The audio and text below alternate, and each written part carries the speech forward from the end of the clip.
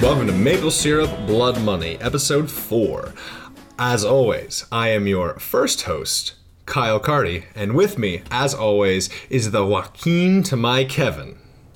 Noah Carden. It is a beautiful day in the unknown state that I reside in, but the downside is it's fucking hot and there are a lot of birds outside my window. I had to chase off a woodpecker like 5 minutes ago, and now there is a songbird trying to get it in, and it's really bugging me. So I had to close the windows, and now I got a case of swamp ass. I can't deal with this right now. Hi, welcome to TMI. Oh my gosh. So, that's our spin-off show. That's our spin-off show. So this is episode 4. What is the name of this epi? This is Chapter 4, The Last Picture Show.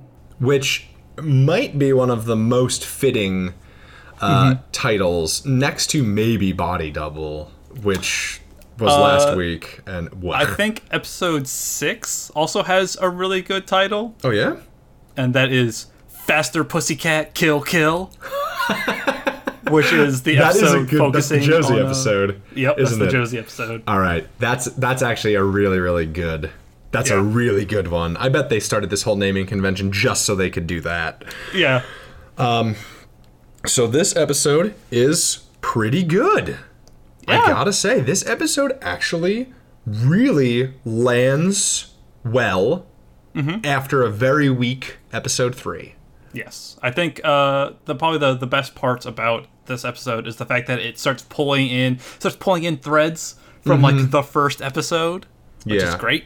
It's really ready to start to bring the meta plot to the forefront. Yes. So we start with once again, as always, some Jughead voiceover, a Jughead-a-log. Jughead-a-log TM. Yes. He's lamenting the loss of the Twilight Drive-In in Riverdale. It was his work, his home away from home. And then he starts talking about how the Riverdale is becoming akin to the Salem witch trials, with everybody being a suspect, everybody being interviewed by Sheriff Keller. Everyone is a suspect, Juggy. And then we find out that, as per the last episode, Betty now suspects that Grundy and Archie were at the Sweetwater River together. Does this episode, the first scene, is this with like the whole gang in Pop's chocolate shop, or am I? Because that's my first note.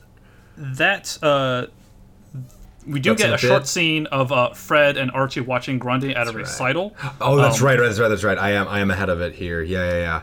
And then, God, that must be so goddamn nerve-wracking for Archie and Grunderman. Oh, I know, right? Oh my God, like she must have seen that dad in the crowd and been like, oh, I'm fucked. I can't nail this sick cello recital. Yes. Fred invites Grundy to have dinner with him and Archie. I'm getting some weird, like, tag team Andrews family. Oh, yeah, they're going to make an Andrews Eiffel is what they're going to make. They're going to make an Andrews Eiffel Tower. It's going to be real weird. It's going to get real weird.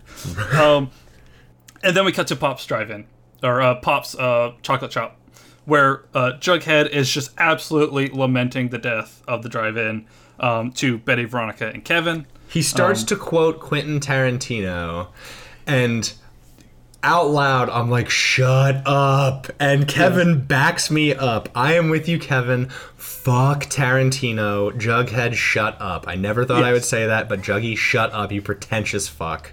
Yes.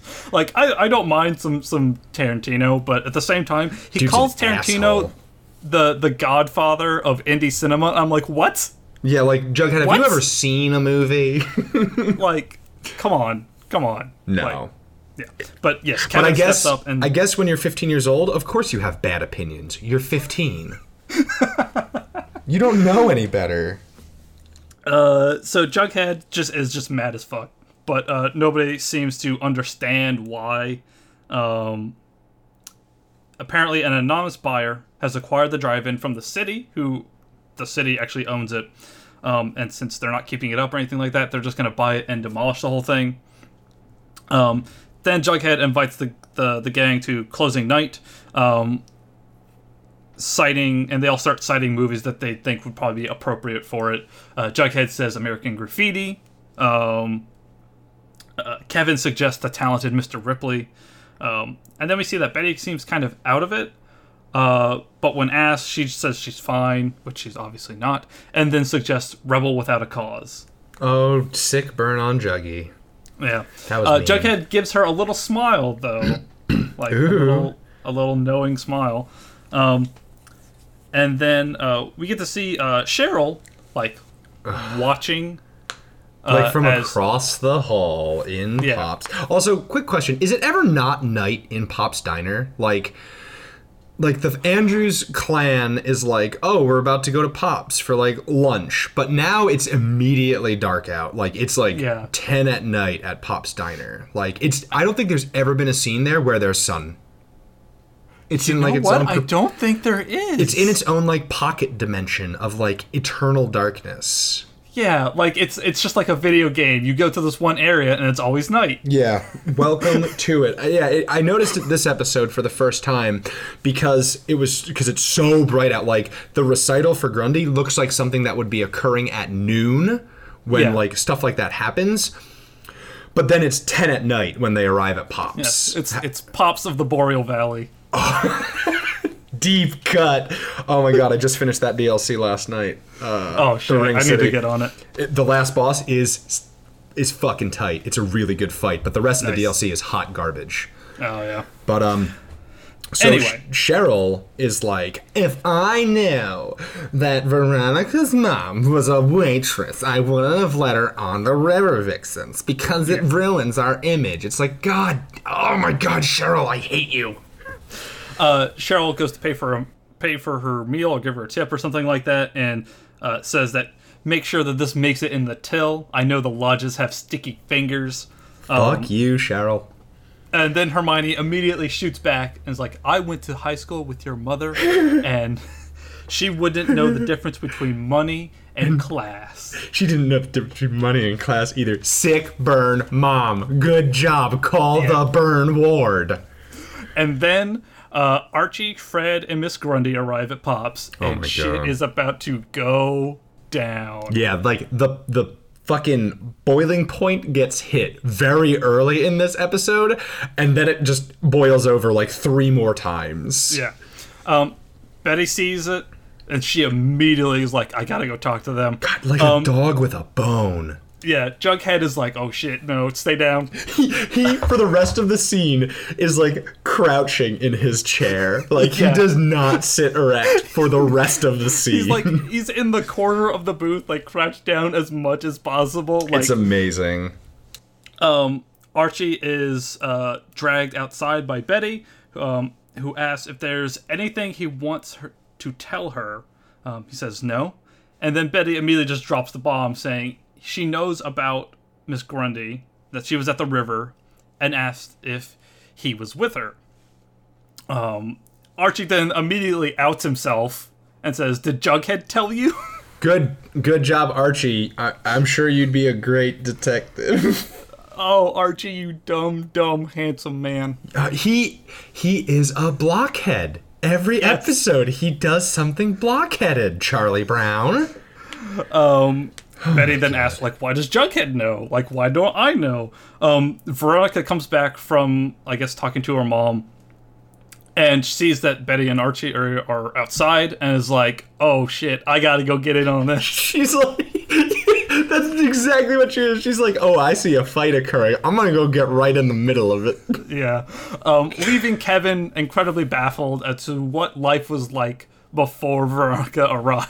God, I am with you, Kevin. I am with you. I forgot, too, because she is just a tour de force. Oh, God, I love Veronica so much. She's the best! I'm doing this entire recap with, like, the biggest grin on my face. I love her. Like, so she comes out there, and she's like, Archie Andrews, are you banging your teacher? And Betty is like, what is she to you? A girlfriend? A booty tutor? A Tootie Booter. It's like, oh, Betty.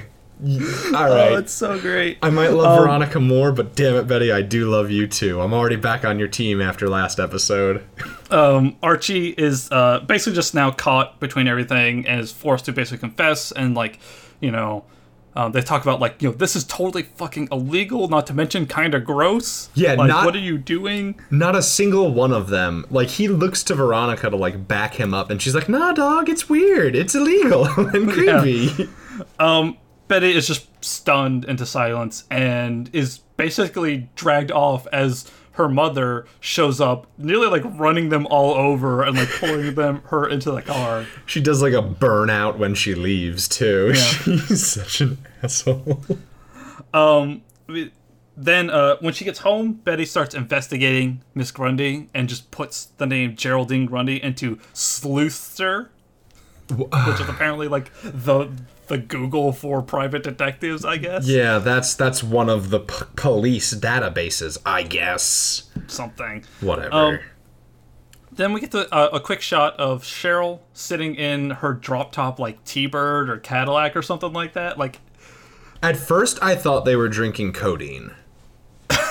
Like, yeah, she's got like a little like hip flask bottle. It's like a glass bottle, and the neon lights make the amber liquid look kind of like red codeine. And I was like, is Cheryl about to make like double cup? Like, what's your fucking plan here?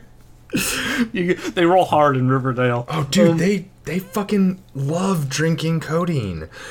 But she spots Hermione behind Pops's, and she has like a weird way of bringing it up. She's like, "Ooh, tiddly dee, what do mine little eyes see?"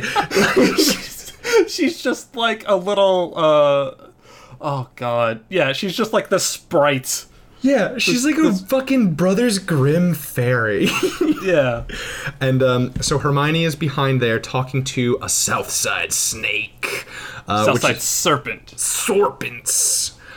She's talking to a Sorpent about something, and Cheryl takes a picture of it because why is she talking to a gang member? Because the Sorpents are a gang that haunts the south side of Riverdale. If their name couldn't be more on the nose. Yeah, you know. It's anything, Riverdale is anything but original. Hey, Archie Comics expert. Did the old Archie Comics like have a gang? That's a good question. That's actually something I didn't actually look into. I wouldn't be surprised if there was like a biker gang in like the 50s, 60s era of Archie Comics. Yeah, right? Like it's such a thing that wouldn't surprise me. Okay, so continue with the scene. I'm going to Google that while you do that. Okay, so the next day at school, Archie asked Jughead why the no heads up? Like, why didn't you warn me that Betty and Veronica were like gonna interrogate me about Grundy?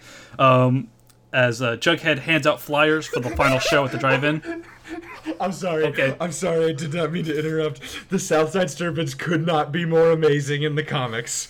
Oh my god. All right, tell. Okay, so it looks like... Holy shit. Oh my god. So the Southside... Okay, I gotta compose myself. Okay.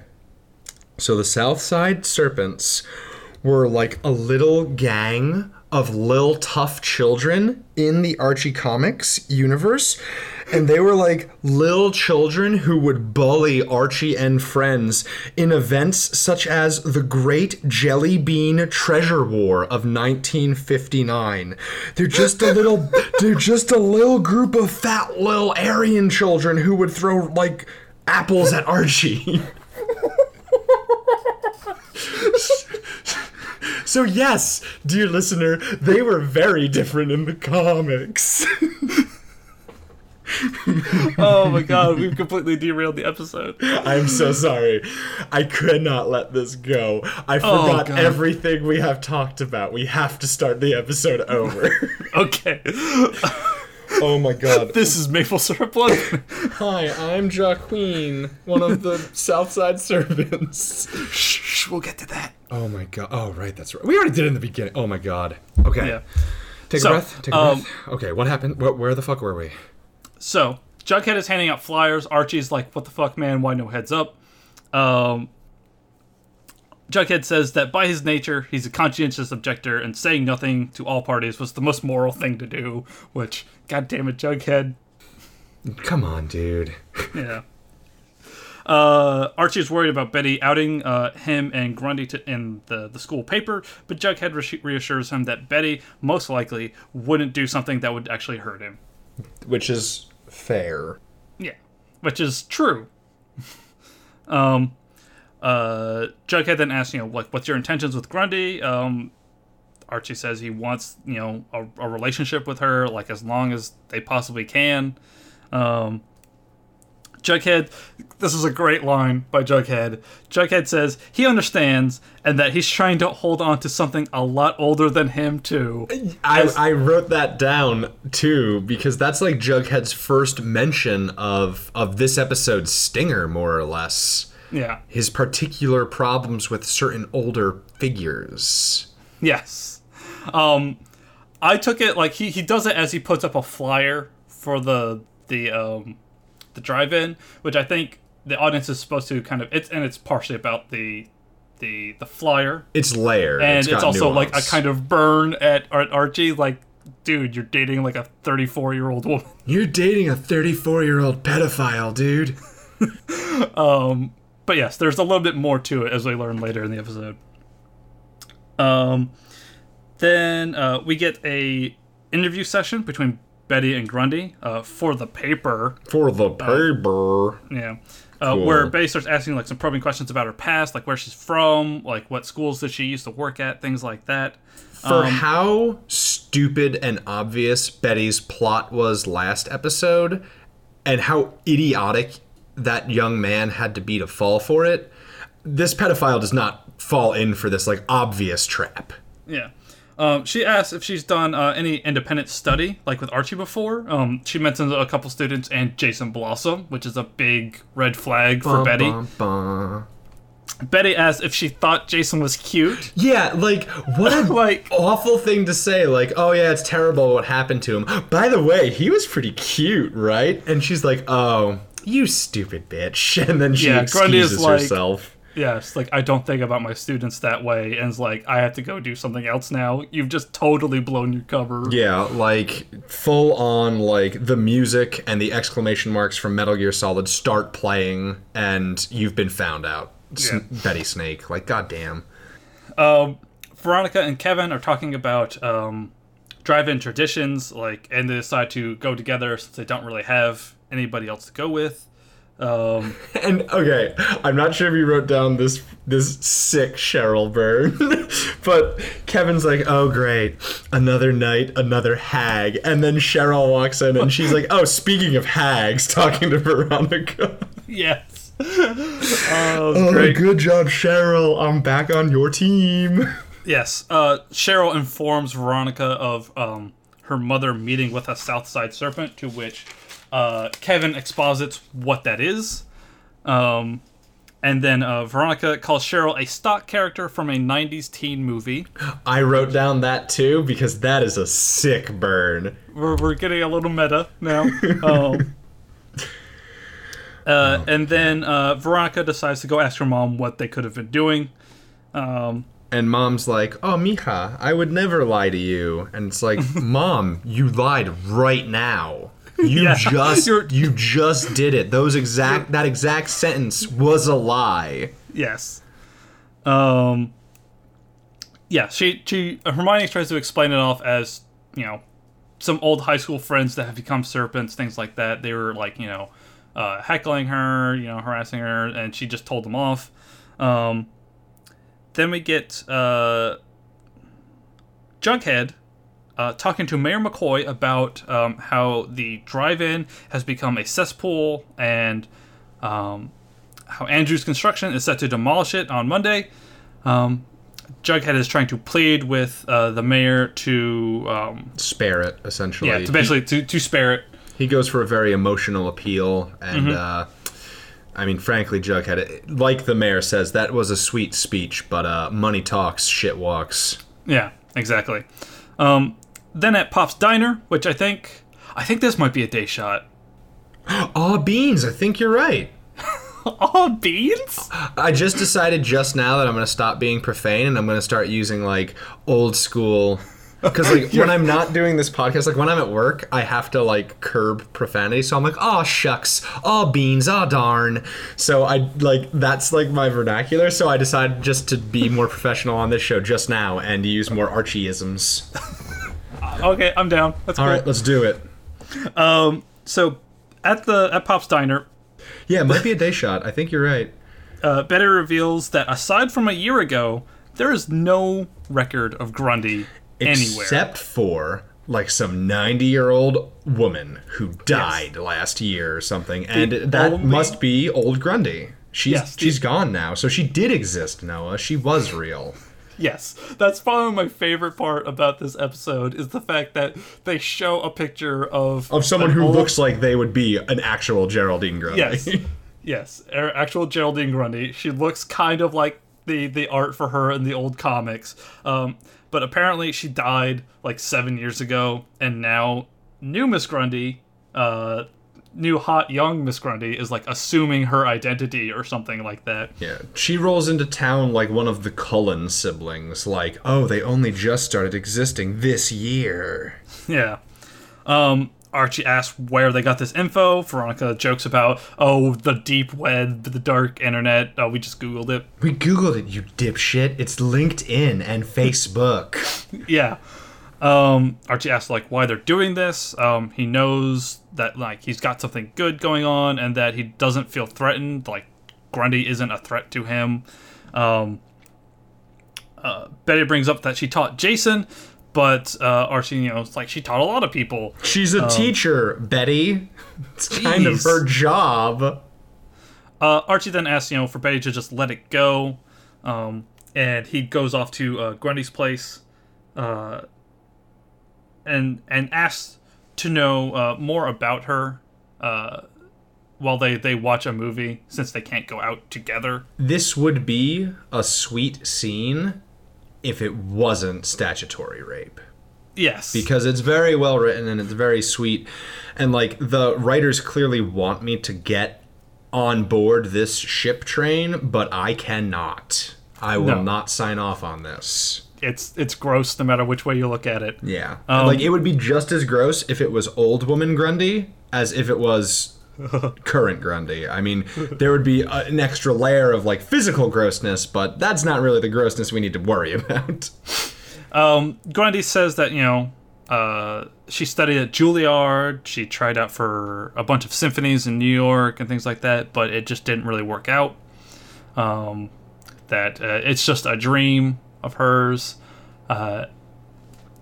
And that Archie says, like, this is a dream, this whole thing, and, like, where does this end? And Grundy says, that for her, this is enough. This is all she really needs.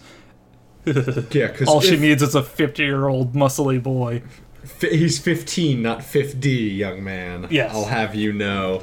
But 15. Yeah, like, she's like, oh, well, if it is a dream, at least it's a good dream. It's like, okay, way to lead him on. Like, as an adult, I know that what that fucking means, and what that frickin' means, and that's not gonna go anywhere. Yeah, stick to the Archie. Oh, beans! I done did a swear again. Oh, shucks. Oh, forgive me. So last episode I talked about, because we always talk about Veronica's, like, stealth attire. Yes. And this is the mantle I was referring to. Yes. Her, like, bright magenta, like, mantle of, like, cat's grace. Like, her shadow cloak that can make her invisible, because it is so bright you can pick it out anywhere, and she decides to wear it as they break into Mrs. Grundy's car to find some dirt on her. And it's not even, like, a full-length, like, cloak. No, it's like it's a mantle. Short, yeah, it's just enough to cover, like, up to, like, her waist. Almost. Oh, come on. God. Like, you gotta have... You can be fashionable while you're committing felonies, but... like, be intelligently fashionable. Yeah. Wear gray if you have to wear something that isn't black. Yeah. But yes, they break into Miss Grundy's VW Bug. Betty showing that she's incredibly adept with a Slim Jim. Yeah, she jimmies the heck out of that lock. It's like, oh, shucks, girl. Yeah. Apparently her and her dad used to fix cars together. And they hop right on into our car. Also, want to point this one out. They're not wearing gloves, which, rookie mistake, y'all. If we do not condone committing crimes, but, like, hypothetically, if you ever did or had committed a crime, wear gloves. Yeah. Wear gloves. You any kind of idiots. gloves helps, but yeah. Like, wear gloves and a hat, so that way, like, your hair doesn't get everywhere. Anyway, no, don't commit crimes, kids. It's no good. In the car, they find a lockbox which has Grundy's old license, revealing her name to be Jennifer Gibson from Minnesota. Minnesota, a much more like human name. Mm-hmm. Jennifer Gibson. Yes. And they find something else. They find something else, which, like, Betty immediately assumes to be, like, a crime within itself. Like, yeah. She finds a gun, like a little snub-nosed revolver. That's a pretty hefty. revolver. No, that thing is pretty hefty looking. I mean, it's maybe in their hands. That's possibly. I don't know. It looks like a little snub revolver. It's by no means a purse gun. Like, let's be perfectly clear. That gun will blow a hole in you. But like, Betty takes this as a sign that clearly she did it. Like, like, you can't own a gun in Betty's mind, or else you must be a criminal. Like, exactly. Betty, did I shoot Jason Blossom because I own a gun? No. But things are definitely starting to stack up. Yes. We just don't know, like, the caliber of the bullet that killed Jason. If it was a .38, then we got something to talk about. Yeah. Or maybe a .37. Betty and Veronica then decide to confront Archie on his way home, telling him what they found. They try to warn Archie away from Grundy, but he doesn't want to hear it. Jughead then goes to Fred Andrews to try and convince him to hold off demolishing the drive-in until he can find who the buyer is and try and convince them to not, pave the entire drive-in.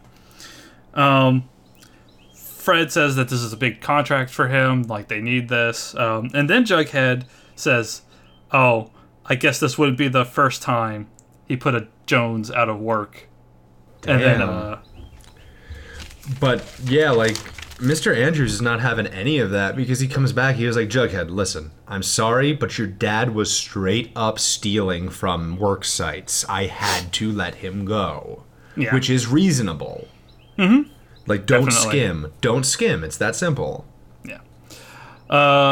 And then we get another scene of Hermione Lodge showing up to Mayor McCoy's office with a familiar piece of luggage. Dirty money. It looks like Mayor McCoy's in bed with Mrs. Lodge. She drops off a donation to her re-election campaign. Like, okay. It's like it's supposed to be in a city, but they forgot that Riverdale is this quiet little town where a mayor's re-election campaign isn't like just $1,000. Yeah, like, it's not, this isn't New York or Chicago or someplace where it's, like, millions of dollars on the line for You don't have to, like, grease the wheels of, like, the sketchy dock workers union. Like, that's not what's happening in Riverdale. the maple syrup union. Oh, dude. The loggers, and if the maple syrup distributors and the logging union do not become pivotal, like, members of her re-election, that is a wasted opportunity for all this money. That's all I'm going to say. Know, right? Oh my gosh, that would be amazing. But for the donation, quote, Lodge Industries receives the drive-in lot. So there we go. The Lodge Industries is buying the drive-in. For reasons unknown. Archie then goes to confront Grundy about her real name, who she really is. Grundy then explains her tragic backstory of how she was in an abusive relationship and she just couldn't take it anymore after being hospitalized like twice. And so she runs away, changes her name, gets a divorce, lives here, and then moves to Riverdale and predators on some 15-year-olds. I don't buy it.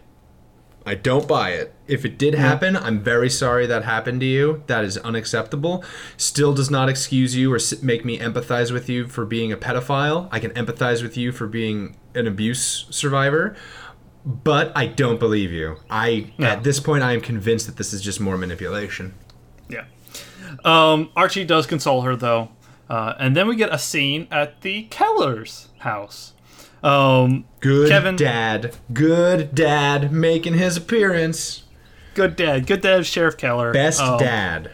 Yeah. Best Kevin adult. comes to check in on his dad, bring him like a cup of coffee or something, and sees his murder wall. His true detective-ass murder wall. Yeah, red strings, photos, news clippings. And then Kevin asks to borrow the truck to go to the drive-in. Dad asks if he has a date. Kevin says no, he's just going with Veronica. And then Sheriff Keller asks, is there not a nice gay kid at his school? To which Kevin replies, yeah, there is. Me. It's me, Dad. Yeah. Like, oh man, I am so glad that this is the angle they decided to take with Sheriff Keller. Like, Yes. it is such a breath of fresh air when you compare it to like other gay youth and parent interaction stories that we've seen a lot of in recent years. Mm-hmm. I think it's just fantastic that the dad is just so fucking cool. He's totally supportive. I couldn't do with another bad parent in this show. I really couldn't. Yeah, I think so far, out of screen time to parenting and everything like that, Sheriff Keller is probably the best parent so far. By leaps and bounds. And then Fred. Yeah, Fred, even as far as I've watched in episode 7, Fred doesn't really do anything that I feel like a good parent wouldn't do. He has his problems, but he is a good dad. Yeah. But speaking of good dads, best dad basically says, okay, here's the keys for the truck, but no prowling for boys tonight in those forests. It's like, okay, first off, Dad, does that mean that the woods on the south side of town are just a big gay hookup spot? Because that's very deliberate thing you just said there. Is that where like American senators go to have gay sex on the DL? There's some sort of like syrup and tapping the trees reference here that I feel there's a joke building somewhere, but I can't quite get to it. Yeah, like if you don't say that joke perfectly, I will gag, but if you manage to execute it, I will probably die of laughter because that sounds choice. Yeah. But yeah, he says no cruising for guys tonight, to which Kevin replies, oh my God, Dad. Like, youthful embarrassment. And just, again, I can't say it enough. Oh, such a refreshing scene. Such a fucking refreshing scene to just see a normal parent-child interaction that normally would get written for a straight child and a parent. Like, super refreshing. Very happy with this entire scene. Definitely. Sheriff Keller's like, I'm serious. It's very dangerous on the south side of town, out in the forest and all that stuff. And it just shows a general concern for his son. And it's great. Good dad. Hal and Alice Cooper then decide to confront Fred about Archie not being around Betty. Speaking of bad parents. Oh, yeah. Awful parents. Awful. This dude, is emotionally abused, too. I think the husband's a victim of Alice Cooper. Yeah, kinda. He's definitely under heel, it feels. Yeah, for sure. She's a villain who has broken a human being. Fred says Archie's a good kid and that he doesn't see a problem with them hanging out. Allison says that he lives next door, or she lives next door, and she sees Archie sneaking out at all hours of the night. Archie. Then we get a scene with Archie telling Betty about Grundy's whole situation. Betty says that, okay, that's a cool story. It's still, pedophilia, bro. Yeah, dog, it's still not okay. Yes. She says, it's not good for either one of them. It's not a healthy relationship. And Archie says he'll deal with it on his own terms. Oh, also, I feel like I should point this out. Good job, children. I see that you heard me yelling in the background during some of your last scenes. They were walking on the sidewalk. Good job, children. You're learning. Well, it's during the day this time, so they're like... Yeah, so... They're more likely to get run over. Yeah, Jesus. Oh, my God. Well... I rode my bike in the middle of the middle of highways at night when I was 15, so yeah. Like, I guess walking's not that bad. But listen, children, I'm just your good surrogate dad. I'm your good surrogate uncle, and I just want you to be safe. Good old Uncle Cardi. Uncle Cardi. And this is not an uncle who will get really weird with you people. Like, I'm not going to buy you beer and ask to hang out at your party. Like, I'll buy you beer and then I'll leave. And maybe I'll try to flirt with Veronica's mom because, God, she's beautiful. Speaking of Veronica's mom, yeah. Hermione and Fred are at the drive-in together. Or going to be going to the drive-in together. This is a scene where... Hermione is talking to her butler. Her butler, and they reveal the plans. Yes. She's making up some sort of plan and using Fred Andrews as a cover. She wants to go there, and she believes, like, she's being very vague about, like, oh, the deal will go down at the place, and it'll be much less suspicious if it's just a woman going there, someone going there with an old friend rather than just an old hag going there. And Buttlesworth is just like, you're not an old hag, Mrs. Lodge. And she's like, yeah, I know, it was a joke, dummy. I'm super hot. Like, have you looked at me? I am a beautiful, beautiful woman. Don't bait Buttlesworth. He's nothing but supportive of you. Yes. Alice Cooper is then putting away some laundry in Betty's drawer, and she finds... Now, Betty. Okay. Betty. You too? What were you thinking? I heard those claps. What were you thinking? What were you... Why would you bring the gun home with you? Great hiding spot, Betty. Just put it in. Just gonna throw it in my underwear drawer. They'll never look for it there. It's like, Betty, your mom has done your laundry for 15 years, and you know she's gonna do your laundry. Don't put it where she puts your laundry. Hide it somewhere else. Oh my god. Betty, I thought you were a smart sleuth, but it turns out you're just a dumpy dunce. She's not dumpy. She's not dumpy. I take that back. No, I meant mentally dumpy, like dumb. Yeah. So Alice finds the gun in Betty's drawer, Jesus. And then like, does she not think that Grunderman isn't gonna like be like, "Where's my gun?" yeah. Like I can't. Like there's so much wrong with every move Betty made. Like, I feel like if Betty mentioned she was going to take the gun, Veronica would have been like, are you stupid? No. Yeah, why did Veronica not stop her? I don't think she knew. It's a big-ass revolver. Like, how are you not seeing her pocket that? I think Betty just, like, had a really good sleight of hand check and just, like, blammo, it's gone. Look over there. You've got something on your purple mantle. Like, she's like, oh, that's a purple mantle. It's great. Where did you get it? And she, like, looks down at the mantle and, like, raises it up, and that's when she puts it away. Yeah. So Alliston immediately starts going through Betty's diary, and because secrets can't be kept anywhere, Betty makes a second dumb move. Yeah. Oh my God, Betty. Betty just decides to write down how she thinks Archie and Grundy are having a relationship in her diary that doesn't have, like, even the flimsiest of locks on it. Yeah, and it's just, like, in a drawer. Your mom knows exactly where it is. Your mother's insane and obviously reads it regularly. And then you hide a gun in your fucking underwear drawer. Like... 1, not good gun safety. 2, oh my God, Betty, you're supposed to be better than this. Yeah, is the gun loaded? For sure it's loaded.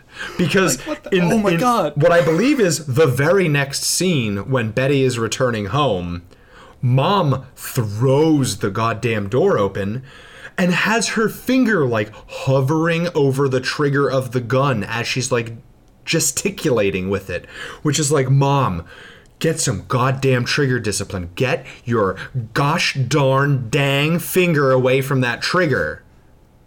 You silly Billy. You goose and gander, get it away from there. You're gonna shoot your daughter. But yes, so she drags Betty off to go find answers. At the drive-in, we are playing Rebel Without a Cause. And Jughead is a sad boy in the protection room. Poor Juggy. Yeah. So now, Kevin and Veronica are sitting in the back of Kevin's truck, looking the cutest. Oh my God! Oh, they're yeah. so adorable together.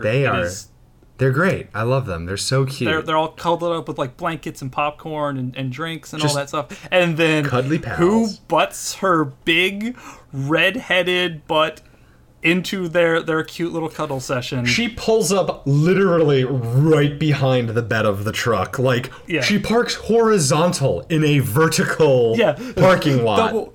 Double parking. Come on, Cheryl. Cheryl, you freaking goon. Like, and then, so, in order to finish this episode in time to make it in time for our recording time, I had to watch this episode on 1.5 speed. So it was pretty fast. I managed to catch everything except for what Cheryl says when she like gets in the car, and they put up no resistance. She's basically just like, "Hey, move your butts. I'm sitting with you." It's like, I don't think I actually wrote down what she says. Yeah. But yeah, she just butts her way into their little cuddle session. Why? And why does she do this? I don't, like, aside from her being, like, a terrible person, I think it's just Cheryl is just so insecure that she needs to be around people that she tortures all the time. Yeah, like, I feel like Cheryl wants to be friends with these people, but she, like, doesn't know how or is deficient in some way that she can't. She's just been so awful for so long. She doesn't know how any other way to interact with people. Yeah, she has become like how other people would call her, like, which is sad in its own way because I want everyone to be okay, even these terrible, terrible people. Like, I want them to be happy and okay and not feel the need to do this to one another. Exactly. But and then after there, we get the Apple Dumpling Gang back there, apparently. The Southside Serpents, who were previously the Apple Dumpling Gang, hooting and hollering and just being regular rascal hooligans. And Kevin shushes them. They laugh and ridicule him. And Veronica stands up and is basically like, "Hey, do you know what happens to a snake when it gets stepped on by a Louis Vuitton heel? You're about to find out." And then people cheer. And, like, the gang is so well behaved that they don't, like, say, like, "Hey, fuck you, bitch!" Yeah. Like, they just, like, quietly go back to watching the movie, which I guess might harken back to their original form of just being some, like, children who needed discipline.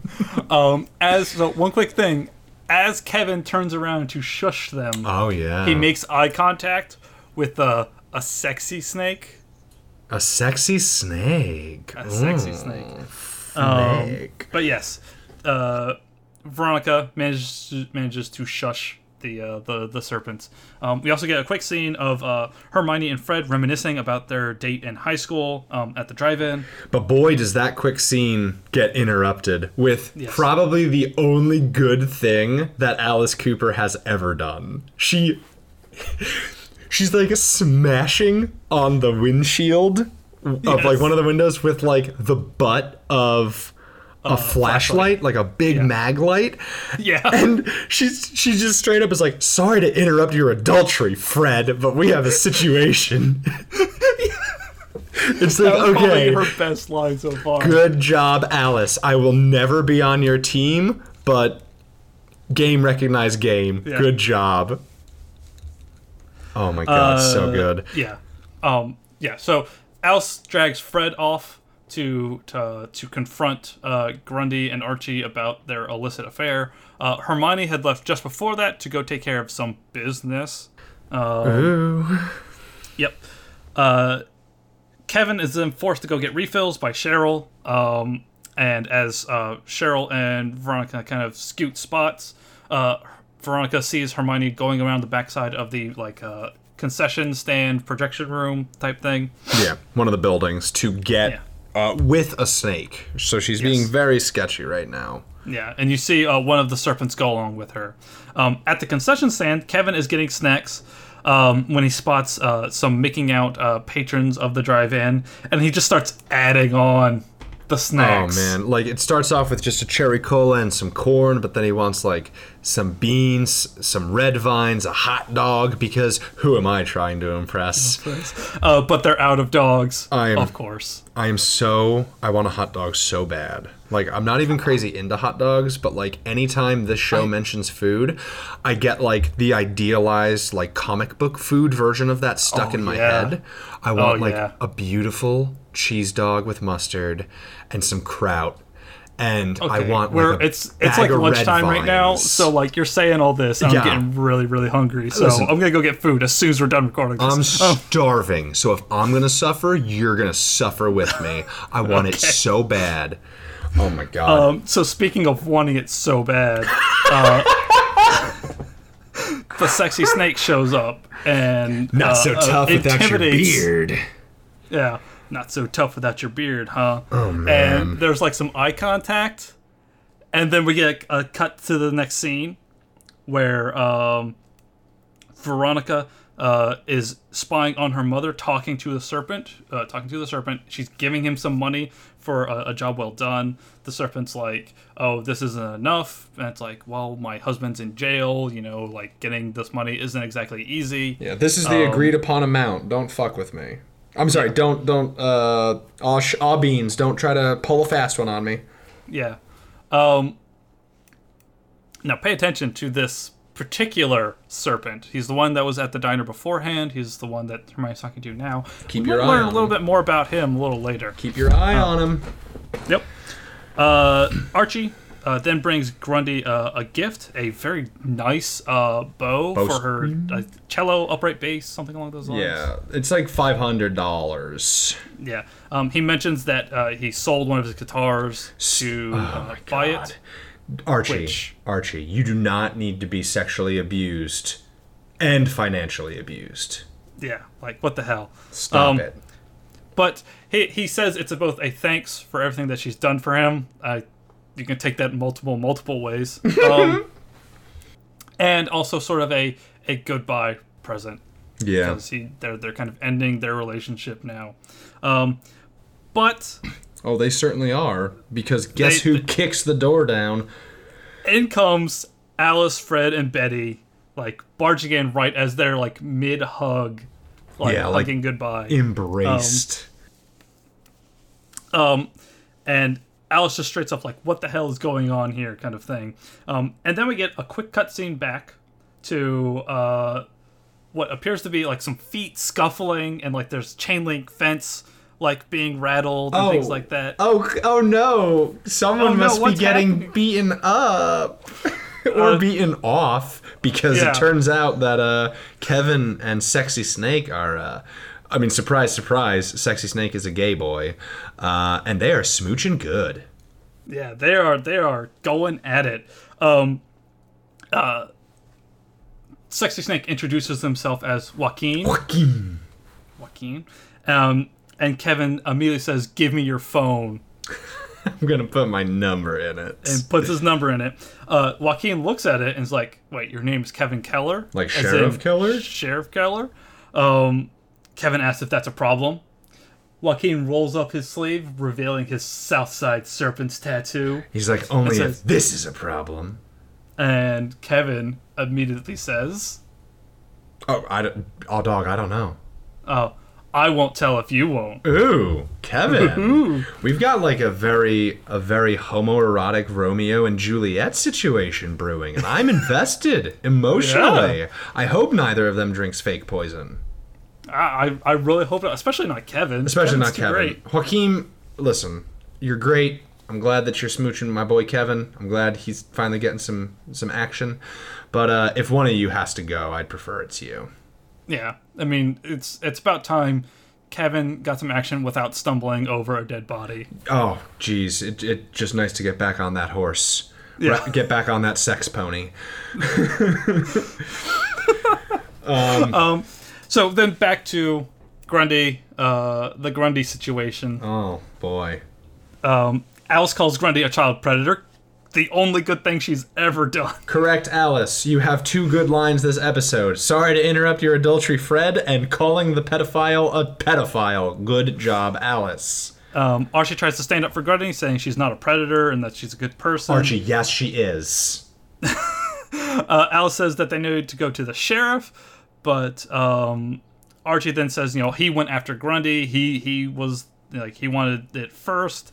And that he I was asking it for it. Look what I was wearing. Oh God, Archie, don't say that.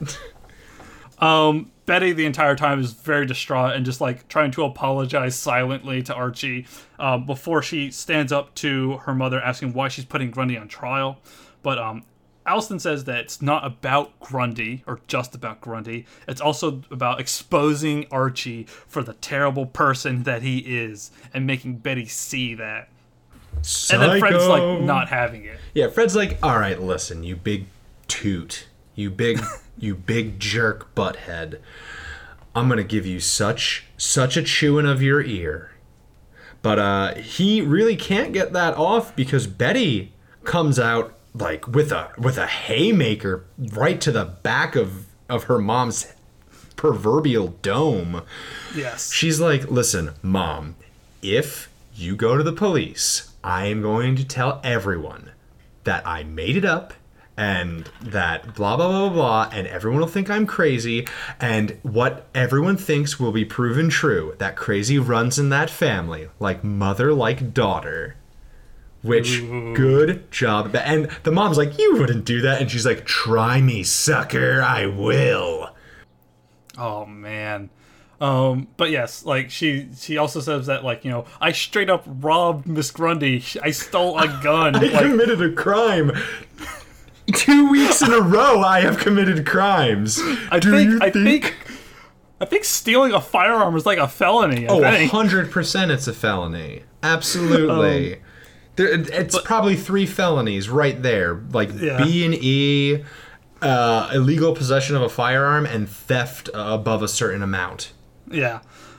Grundy then says that she'll quit. She'll quit her job if that satisfies everyone. She also has to leave town, though, says Alice. Yes. Archie protests, but it's settled. It has to happen now. Good. I'm glad we can move past this arc. And then we get to post the drive-in. Kevin and Sheriff Keller are returning home.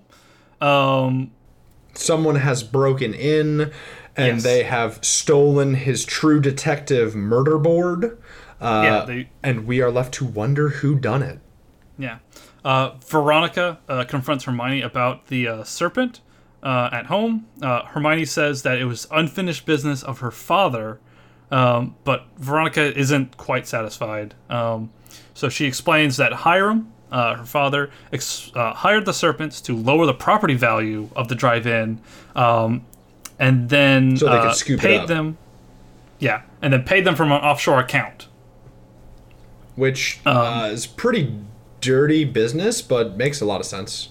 Yeah. Hermione then explains that all the nice things that have been in Veronica's life have been because of this kind of business that her father has been doing, which kind of shatters Veronica's worldview a little bit. Yeah. She's your comfort is built off of exploitation in the backs of others. You don't get to have it and pretend that's not how we had it. Yeah. Fred and Archie return home, and they kind of have a moment where, Archie is, just distraught in the car, and Fred, explains like this isn't your fault. You're not stupid. You're not dumb. This just how it not is. Something you could really do. Yeah. And they hug it out. They have a really nice tender moment together. It's a good scene. Yeah. And then we go to another scene with a parent and a child where it's bad mom again. Yes. Alice says that Polly kept a lot of secrets and that she tried to grow up too fast. And that now Alice isn't going to try and keep any secrets between her and Betty. Except she does immediately.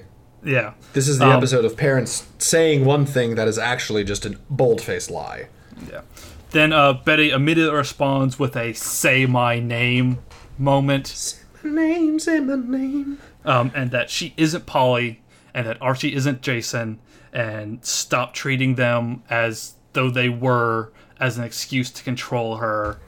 Good job, Betty. You're so strong this episode. I'm so proud of you. Yes. Then Betty apologizes to Archie about the whole thing via text message as they look at each other through their matching windows. Yeah, Archie, sorry that I was looking out for you and didn't want you to continue to get molested. My bad. And then we get a little Betty voiceover. Be money with the Betty log. Be money, all right. Be money. I forgot to mention, Chuck in the last episode calls Veronica Velo. Oh, Lodge. All right, that's I can get it. I'm not sure that that's my go-to. It's also kind of lame and maybe a little racist. I do not get. I do not know where that's coming from. Oh, J-Lo. Yeah. Oh. Yeah, I guess. I could see how some people would make the argument for that. I'm going to give that one a probably not, but I can see where you're coming from. Yeah. Also, who talks like that for real? I mean, I do it, but I don't do it genuinely. I talk like a goon, to be a goon. Betty gives a little monologue about how love makes you do crazy things, and that maybe Miss Grundy was dangerous in some way. Yeah, she was. Because while we're getting that, she's wearing those gosh darn pedophile glasses again and peeping on some underage boys. Yeah, like she's sucking doing on a straw again too, I think. Yeah, it's the exact same thing. Oh my god. Like, I really was expecting her to be like, you boys want to ride? Or do you want to ride me? That's the thing, though, is that she apparently has put all of her worldly belongings in a VW Bug, so I don't know how she's being able to drive safely at this point. She's got to live light. I mean, like, jeepers. But, and so Betty's monologue continues about, holding on and saying goodbye as we jump to Juggy. Juggy? He's looking around the projection room, picking up some mementos, packing them up, things like that. He looks at a photo of him and what appears to be his little sister, Jellybean, and then before leaving the drive-in, he vandalizes it, saying Jughead Jones was here, putting a little crown on it for his little crown hat. And then he is confronted by the serpent that we saw Hermione talking to, and then asking Jughead, where's he going to live now? To which Jughead replies, I'll figure it out, Dad. I always do. Bump, bump, bwah. What? So mind blown. Oh, shit. I did not see that coming. I will be perfectly honest. I had no idea that was going to hit. So, yes, we find out that Jughead's dad is the leader of the Southside Serpents. Or at least a major member of the Serpents. He is the only serpent outside of Joaquin we need to care about. Yeah. At the moment. But, So, yeah, that's it. That is Chapter 4, The Last Picture Show. This was a good episode. Yeah, it was definitely a lot better than the mess, the sticky maple of a mess of Episode 3. Yeah, it wrapped up some of the less interesting arcs that we've sort of been ragging on the entire time. We got some really good Betty development. Oh, yeah. I don't know, man. We got some Jughead development because Jughead kind of takes center stage in the next 2 or 3 episodes. Oh yeah, definitely.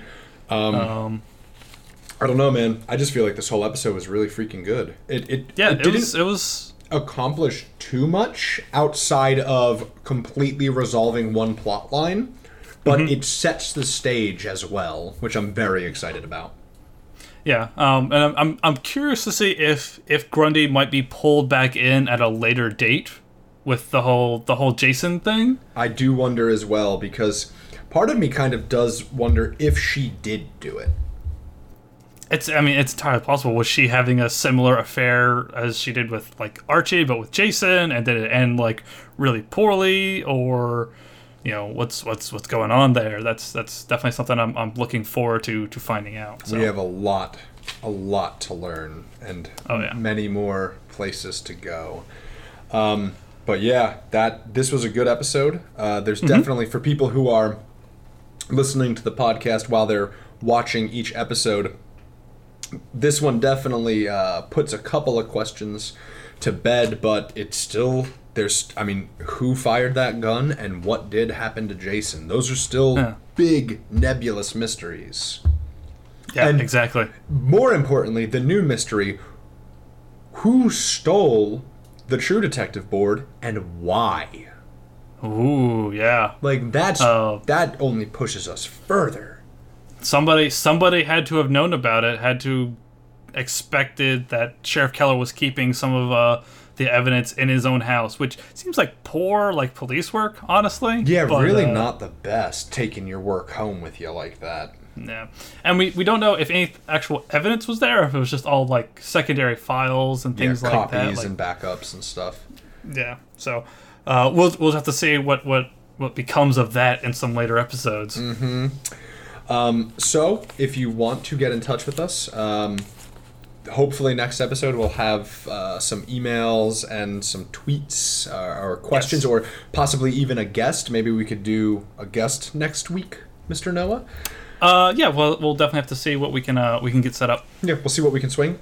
If you want to get in touch with us, our Twitter is @MapleandBlood. That's @MapleandBlood, all spelled out in full. Our Gmail, my good friend.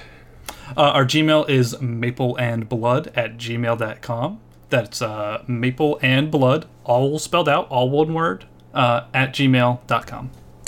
So, for Maple and Blood, I have been your ghost host, Kyle Carty. And I have been your... Oh, jeez. The theme is undead, Noah. Oh, God. I can't rhyme, so okay. I'm a zombie. I'm a Zomborg. When we play Kings or anything like that, and nines come up, because I'm not sure if you've played Kings or if you play Kings differently than this, but 9 in some parts of New Jersey is Busta Rhyme. If I'm not the first person for Busta Rhyme, or it gets back to me, I'm screwed. I seize up and I don't know how to rhyme all of a sudden. Yeah, I'm terrible at rhyming and alliteration off the top of my head. It never works out. Yeah, I've been your other ghost host, Noah Carden. I've been ghost too. Thank you very much for listening. All right. Let's Thank you.